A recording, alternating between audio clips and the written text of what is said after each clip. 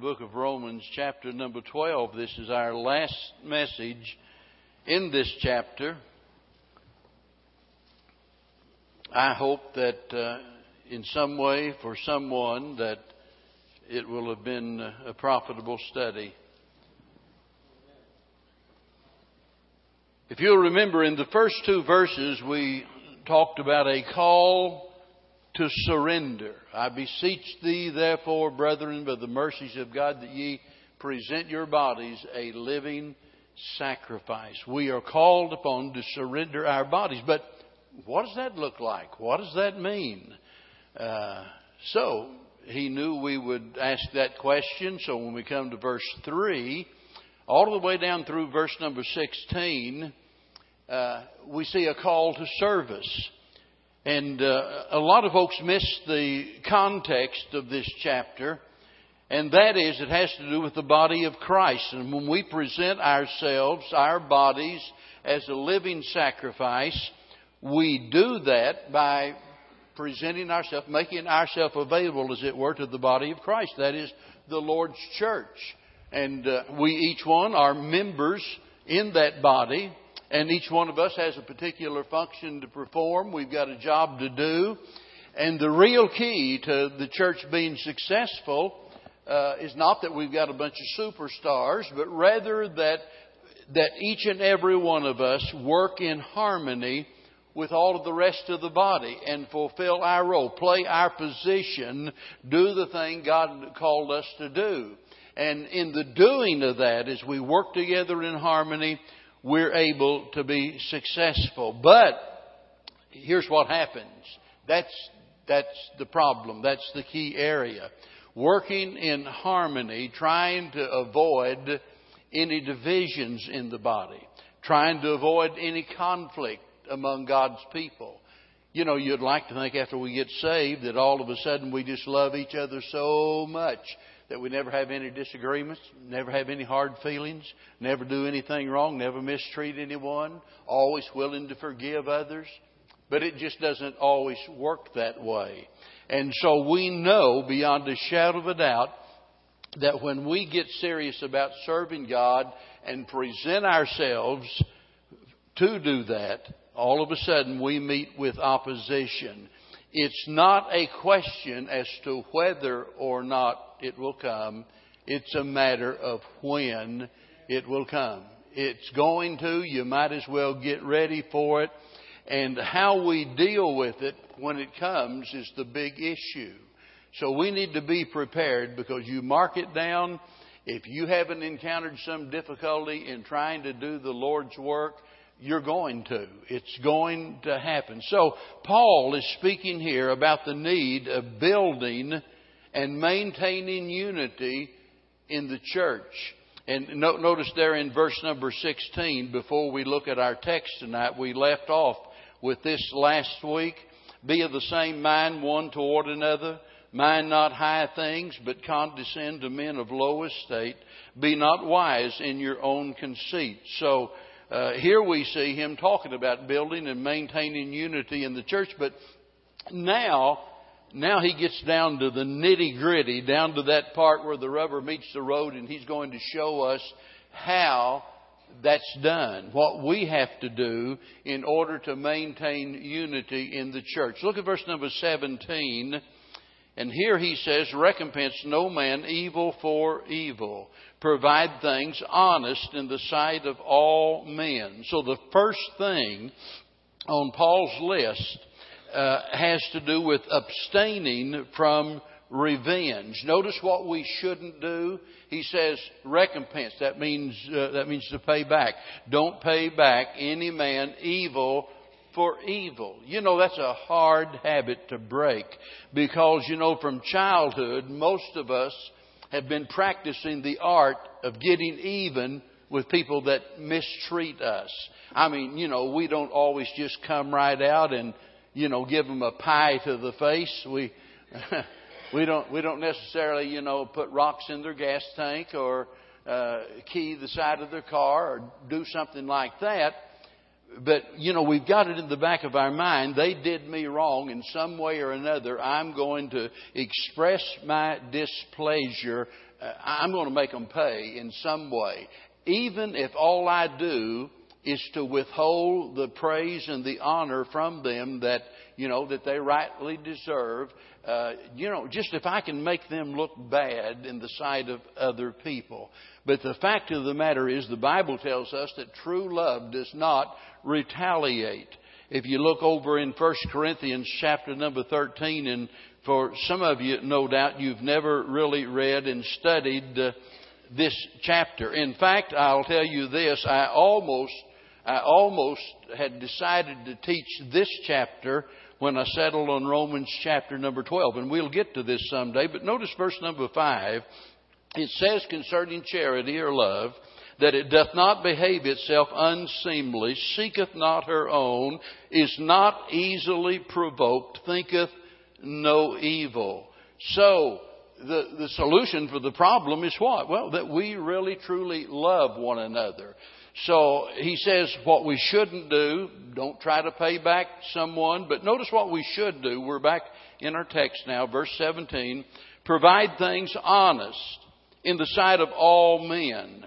That word provide comes from a word that means to plan or attend or to care for. And the whole idea is that we are to conduct ourselves in a manner so as to win the confidence of other people. We are to prepare ourselves, notice here, prepare ourselves to do those things that are honest in the sight of all men. Because, mark it down, people are watching. People are watching how you respond to your difficulties. And too many times, whenever we exercise revenge against them, we end up making a fool out of ourselves. We ruin our testimonies as a result of it. And here he's telling us, in order to avoid trying to pay back others for the evil against us, he said, provide things honest. Make plans to do what's right when you've been done wrong. What happens to most of us? Most of the time when we get in trouble, we act on impulse, right? And impulsive responses based on emotion always ends up getting us in trouble. And you just watch those people that are all of the time habitually returning evil for evil. You know, this is somebody, I don't want to cross their path. I know they won't forget it. I know they won't laugh it off. I know they're not going to ignore it. I mean, this person is all cutthroat. They're going to get even some way or another. And you mark it down. Those people are the kind that are always acting on their emotions. Their emotions gets the best of them, and they don't take any thought for how their actions are going to affect others. You know, it's kind of like a woman told a preacher years ago about her terrible temper, and everybody knew about it, and everybody was afraid of her. You know, she just thought it wasn't any big deal and made the statement, that, I get over it real quick and it's all done. And the preacher said, just like the blast from a 12-gauge shotgun, it's over in a hurry, but it does a lot of damage, you see. And a lot of times people forget that. And when we act on impulse, we're generally going to get ourselves in trouble. So if we're going to have harmony in the church, we've got to learn to abstain from revenge. Now look at verse number 18, because here's the second thing on his list. He says, if it be possible, as much as lieth in you, live peaceably with all men. Now, Paul is approaching this subject realistically. And I say that because Paul knew that in certain instances, that regardless of how hard we try, regardless of how much effort we put forth, we're going to fail. And we fail because of the hatefulness or the stubbornness of the other person. You can't get along with everybody. I mean, just mark it down. There's some people, I don't care what you do, you're never going to be able to get along with them. That's just the way that they are. And it's too bad. But notice, he's telling you and me that we are to make every effort to live peaceably one with another. And so we ought to be striving to make friends out of our enemies. Did you ever stop to think about the fact that every friend of God was once a foe? Think about that. At one time, every friend of God was an enemy to God. Every one of us, because we all lived in rebellion against God until we repented of our sins and trusted Christ as our Savior. So we ought to be striving to make friends out of our enemies. And it doesn't make any difference what somebody else does. You and I ought to be working for peace. And that's what every church needs, some peacemakers. Because without that, you mark it down, there are going to be divisions in the church. It's going to hinder the church and sometimes can literally destroy a church. You know, when we think about defeating our enemies, that's one thing. But bringing about peace is another. And I want you to keep on thinking about that. Just, defeating your enemy, that's one thing. But creating an atmosphere of peace, being reconciled to someone, being at peace, restoring a relationship. That's what we ought to be, focused on. Somebody says, well, they're lucky I didn't punch them in the nose, and I really held my temper and got over that. So that makes me a wonderful success. Well, not necessarily. You could still hate their guts. And, what does that prove? You didn't punch them in the face and that makes you right with God? Not at all. Not at all. We are to be working for peace as much as lieth in you. Maybe you're thinking, well, yeah, but I made an effort and they won't even take the first step, or they won't make any effort to come in my direction. Notice he said, as much as lieth in you. You stop worrying about their lack of cooperation. You think about what you can do. As much as lieth in you, you need to be working for peace.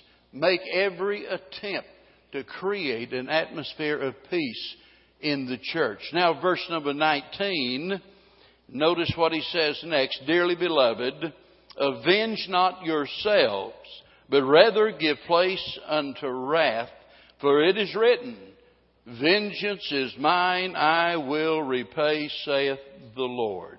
Avenge not yourselves. You see, a lot of times we try to do what only God has the prerogative to do. Vengeance. Somebody says, oh, boy, vengeance is sweet. No. It's never sweet. It never is. It's a sinful act against God. And here's what we do. Instead of just leaving it in God's hands and say, if God wants to deal with it, He'll deal with it in His way. We determine they did me wrong. Now I'm going to do something to get back at them. Now here's the question. You are motivated to do what you do as a result of some wrong they did. But now you turn around and do something that puts you right down on their level.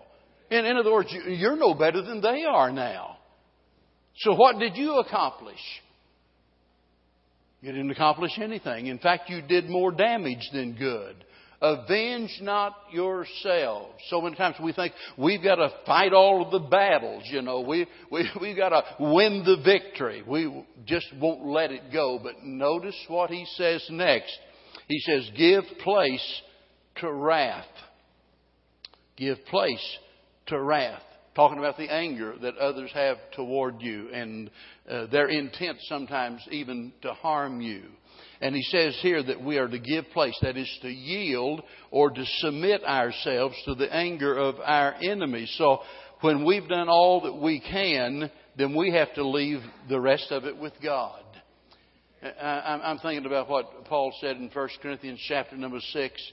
This is one of the big problems in the church at Corinth. Remember, and we talked about this earlier in this chapter, the church at Corinth had all of the spiritual gifts. He said, you've come behind none of the other churches in the spiritual gifts. You have them all, just like a lot of the churches. So, it's not like you are inferior in that sense. You have all of the spiritual gifts. But the fact of the matter is, they could not use those spiritual gifts effectively. And one of the reasons was because of the great divide within that church. Some said, well, I'm of Paul. Some said, well, I'm of Peter. Some said, I'm of Cephas. And I've always said, there's probably that really super spiritual group over there thought they was better than everybody. Said, well, I just follow the Lord, brother. They might have been the worst of the lot. I don't know. But the church is divided. And so Paul says, look, I can't treat you, like I should to where you can eat the meat of the Word. I've got to deal with you like you're little spiritual babies. And then he made this horrible indictment against them. He said, are ye not carnal? What a sad thing that is, to think about God's people, the Lord's church, acting in a carnal manner. But in chapter number 6, now this had gotten so bad, they were going to court against each other. They were suing each other. Something would happen. Somebody say, well, if we bring it down to the way we operate today, I'll tell you what, I'm not going to let you get by with that. I'm going to sue you. I'm going to sue you. I'll see you in court. I'm going to make sure. Now, listen to me. I'll guarantee you, even in church, there are going to be people that are going to take advantage of you. It happens all the time. You would be absolutely shocked if you knew everything that I know in regards to the Lord's church. And you would be amazed at how generous and how kind and how loving some of our members are. They don't get up and toot their horn and tell everybody what they've done. But some way or another, that little bird the Bible talks about, some way or another, God has a way of, of bringing it to my attention. And I hear about that, and that is so wonderful. And then you would be even more shocked if you knew how some people have been so unfair with them. It's just mind-boggling. Are you kidding me? After they helped you so much, after they did all of that, you're telling me that you would treat them that way? That is absolutely horrible. Look, that's what was going on in the church at Corinth. I'm going to sue you. I'm going to get back at you. And Paul makes a statement there that, boy, if we could put this into practice, he said in verse 7 of 1 Corinthians 6, why do ye not rather take wrong? Why do you not rather suffer yourselves to be defrauded? You know what he's saying in plain, simple English? Just let them cheat you. Why don't you just let them cheat you? Don't drag the church's business into the courtroom. Don't make a laughing stock out of Christianity. Don't ruin your Christian testimony. Don't become a stumbling block to the unsaved in our community. Don't you dare go to court one against another. Don't you sue your brethren. How are we going to do that? How am I'm going to do it. He said, just suffer yourself to be defrauded. Let them cheat you. Let them take advantage of you. By the way, people will take advantage of you. That's part of it. And we need to learn how to handle that when people take advantage of us. But you stop and think. I know this is easier said than done, right? Whenever somebody, you've displayed love toward them and you've helped them and what have you, and then boom, just a slap in the face or worse than that, stab you in the back. It hurts. It hurts. Somebody said, well, sticks and stones may break my bones, but words will never hurt me. That's the stupidest thing anybody ever said. Words will tear you apart. And how many times Christians have been guilty, all because they're mad, and they're guilty of saying bad things about good people. Or they're guilty of saying bad things about bad people. Just shut up. You don't have to say that. You say, oh yeah, but they need to pay. Don't you think God knows that? Don't you suppose God's able to handle that situation? Just leave it in God's hands. Let them cheat you. And we don't have any right to insist upon our rights. That's one of the crazy things wrong in our society today. I think I put it on Facebook the other day, a little thing that I had seen somewhere. It says, one of the problems today is everybody's got rights and no responsibility. And that's where we're at today. I want my rights. I want my rights. And we see the result of that. The conflict and the bitterness and the hatred. And if they deserve to be punished, God's going to take care of it. Now I want you to look at verse number 20. And here Paul speaks about another thing that we need to do. Allow yourself to be mistreated, but notice now, assert yourself to be kind and to do good. Verse 20, therefore, if thine enemy hunger, feed him. If he thirst, give him drink. For in so doing thou shalt heap coals of fire on his head. You see, this is a step further than what we've been talking about, right? In other words, we shouldn't just accept the wrong and stop with that. You know, sometimes we think, oh, wow, boy, I'm a spiritual giant because somebody did me wrong and I didn't retaliate. And we break our arm patting ourselves on the back and we feel so proud of ourselves. But look, you haven't gone far enough yet. You say, you mean it's not good enough to just suffer the wrong, the injustice against me? You mean I've got to go further than that? Well, according to the Bible, according to what he's saying here, that we need to go beyond refusing to retaliate and demonstrate kindness toward that person. Treat them with kindness. You say, well, how do you do that? By meeting a need in their life. They're hungry, feed them. They're thirsty, give them to drink. Giving them what they need, not what they deserve. Boy, that sounds familiar. Well, it should, because that's what grace is all about. God gives us what we need instead of what we deserve. And we ought to do exactly the same to other people. If they're hungry, feed them. If they're thirsty, give them to drink. Now, notice what he says next here in verse number 20. In doing that, notice he says, that we will heap coals of fire on their head. Now, somebody says, whoa, boy, that's what I've been waiting for. I want to burn them up. I want to get back at them. I want to see them suffer. I want to make them hurt. I want to inflict pain.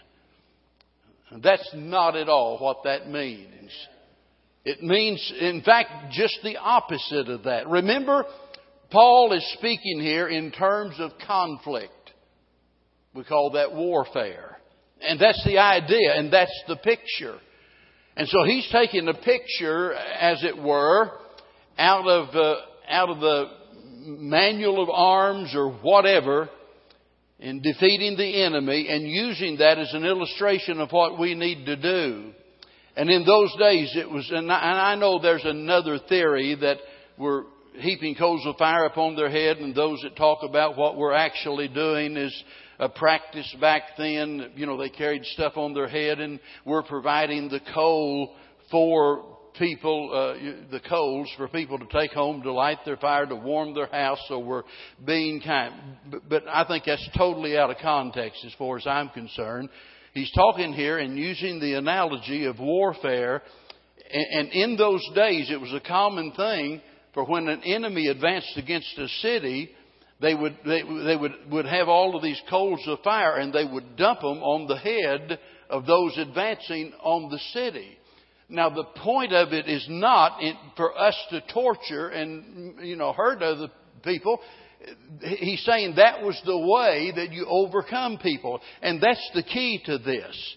If we're going to overcome this situation, if we're going to get the victory in this, if we're going to defeat their bad attitude, if we're going to be victorious by withholding vengeance and doing good, this is the way that we defeat the evil. Don't make it mean more than what it says. I think that's all that Paul is saying here. This is the way that we overcome evil, and that is with good. Now he's going to explain that in verse number 21. Notice what he says. Same thought. Be not overcome of evil, but overcome evil with good. Notice the warning. He says, be not overcome. And a lot of people are. Be not overcome. Just let those words sink in for a little bit. Be not overcome. Maybe you're here and you're thinking, well, yeah, I know it happened to so-and-so, but I'm never going to let that happen to me. Boy, you're just ripe for a fall when you get to thinking like that. Pride goes before destruction and a haughty spirit before a fall. I'm telling you, it can happen to any of us. if we're not careful, we can be overcome. You see, there's a lot of times whenever we're able to be victorious in certain areas, but Satan knows how to push all of the right buttons in order to set you off. And just as some sins are not particularly enticing to some people, whereas they are somebody else's besetting sin. In other words, everybody's not tempted by the same thing. Some of you have never been tempted in your life, maybe to drink a beer. And then you hear me get up here and say something like, the thing that would taste better to me than anything on earth is beer. And I've been saved and preaching all of these years, and I'm not a drinker at all. I'm a teetotaler. But I'm just telling you, the taste, God didn't take away the taste. He gave me the power over the habit, but He didn't take away the taste of it. Now, just as that is true, Satan knows where your weak link is. Satan knows. I can remember several years ago, I thought, now I could certainly from experience say, I have some difficulty in not getting bitter against people. But that used to be quite a big problem in my life, in fact. But I never even dreamed that the biggest battle I would ever fight in regards to bitterness had to do with one of my own children. Wow. You talk about an humbling experience, that whenever I got to that place that I had to admit that I don't have the right attitude, and I'm so glad God helped me to settle that to where I could go to that child later on and make this statement.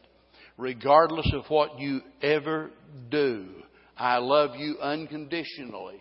And there is nothing you can do that will ever stop me from loving you. But I had to battle through that bitterness. And I'm telling you, folks, you have got to prepare yourself. You've got to be ready for it. Be not overcome. And then notice what it says. That's our warning, but notice our enemy. Because so many times we think the person is our enemy, and that's not true. He says, be not overcome with evil. And the specific evil mentioned here is that which is directed toward the believer. We're not in a battle with one another. In fact, Paul said, we wrestle not against flesh and blood. Our battle is against evil, and it has to be overcome. It can't be ignored. You got to overcome it if we're going to win. And that's what he says. Here's our orders. We have a warning. We see our enemy. And here's the orders. Overcome. So instead of being overcome, we are to be overcomers. And too many times we develop a defeatist attitude. But we ought to be overcomers. That is a war word. I mean, that is right off of the battlefield. And it implies that we are to be aggressive and not passive. In other words, we're not just to sit back and say, well, so-and-so did me wrong, but at least I didn't punch him in the nose, and I'm going to ignore all of that. Just like, okay, that makes me a super saint now. No, it doesn't. Because remember, he's telling us beyond that, we're to do good to the other person. I think a lot of folks have understood that verse, when the Lord's talking about turning the other cheek. Turn the other cheek. And the truth of it is, turning the other cheek is actually an act of aggression. Now, I want you to think with me here, because it puts us on the offensive instead of the defensive, and that's the only way to win. You've got to be on the offensive to win. This is a really crude illustration. Some people are all excited about the Texans and the draft and all of those great defensive players they got. I'm telling you, that's well and good, but you can't win all of the games on defense. Somebody's got to score some points. And I'm telling you, folks, listen, folks, rather than just being passive and sitting back and letting it come to you, you wouldn't think about doing that in a street fight if you're trying to protect your wife or your children and somebody's assaulting them and you've got to fight like it or not. I mean, you'd be stupid to stand there and say, well, just go ahead and take the first shot. No. If you got to fight, you're going to fight to win. I mean, you've got to be the aggressor. And so if we're going to be overcomers, we've got to be aggressive. But here's what we've got to notice. Notice our weapon. We overcome evil with what? Good. That's your weapon. Did you ever think about good as being a weapon? You see, most of the time we try to overcome evil with what? With evil. They did me wrong. I'm going to do them wrong. I'm going to make them pay. And we always end up losing when we do that because what? We only spread the evil. You can't overcome darkness with darkness. It's impossible. If you're going to overcome darkness, you need what? Light. Light's the only thing that'll overcome darkness. You can't overcome evil with evil. You just make it worse. You overcome evil with good. That's our weapon. That is our Christian duty, to do good to others. You know, when we think about good, and we normally we think about a weapon, we think about something to hurt other people. But here's the wonderful thing about this weapon. It's not employed for the sake of hurting others, but rather for the sake of helping others. Let's think about it this way. Over in the early part, chapter number 2 of the book of Romans, it tells us, I think that's where it's at. It says, and the goodness of God leads us to repentance. I've often said, you know, I can remember as a boy laying out there at night in the backyard and just sleeping out there on a blanket and look up in the skies and think, wow, you know, there must be a God. Nobody ever talked to me about Him. Nobody ever told me about Him. I don't know anything about God. I've never read the Bible. Don't even have a Bible. But I knew, I'd heard the word God, and I knew there must be a God. He must have a lot of power. He must be really wise. Just look at all of that. That is so amazing. So I could see a demonstration of God's power and a demonstration of God's wisdom.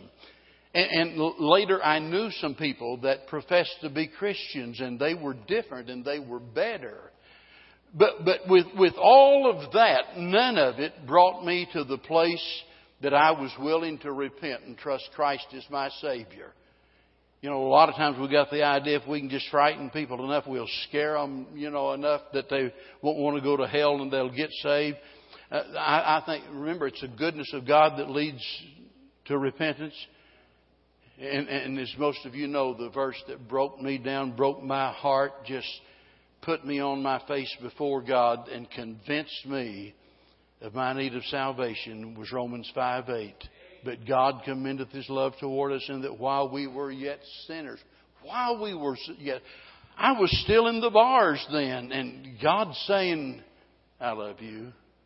It's as though God was saying to me what I said to one of my children years later, I love you, and there's nothing you can do to make me stop. I'll never stop loving you. And the goodness of God leads us to repentance. Now, look, folks, if that is the means that God employs to draw us to Himself, then don't you think that we ought to do as we're told here, to overcome evil with the good? Don't ever try to get even with somebody. You can't do it. Overcome their evil with good. Many years ago, I jotted down in the margin of my Bible, and I transferred it from Bible to Bible. And because early in my ministry, I tore up these Thompson Bibles. I don't know how many I had. I've got a stack of them somewhere. I ripped them up, tore them up, and somewhere or another, this thing has lasted the 27 years or whatever it is I've been here, and I've babied this thing. But I transferred that saying by Stephen Grillett. And this is what he said, and I know that you've heard it. I shall pass through this world but once. Any good thing, therefore, that I can do, or any kindness that I can show any human being, let me do it now. Let me not defer nor neglect it, for I shall not pass this way again. Now that is overcoming evil with good. That's what it's all about. Us showing others that we really do truly love them. If they're hungry, you feed them. If they're thirsty, you give them to drink. You overcome their evil with your good. And you just imagine in your mind what kind of a church we'll have if we all put this into practice. I'll tell you, the devil will never get a foothold in this church if we all covenant with God to do that very thing. I'm going to fail you sooner or later. I'm going to make some mistakes. I've made plenty of mistakes already.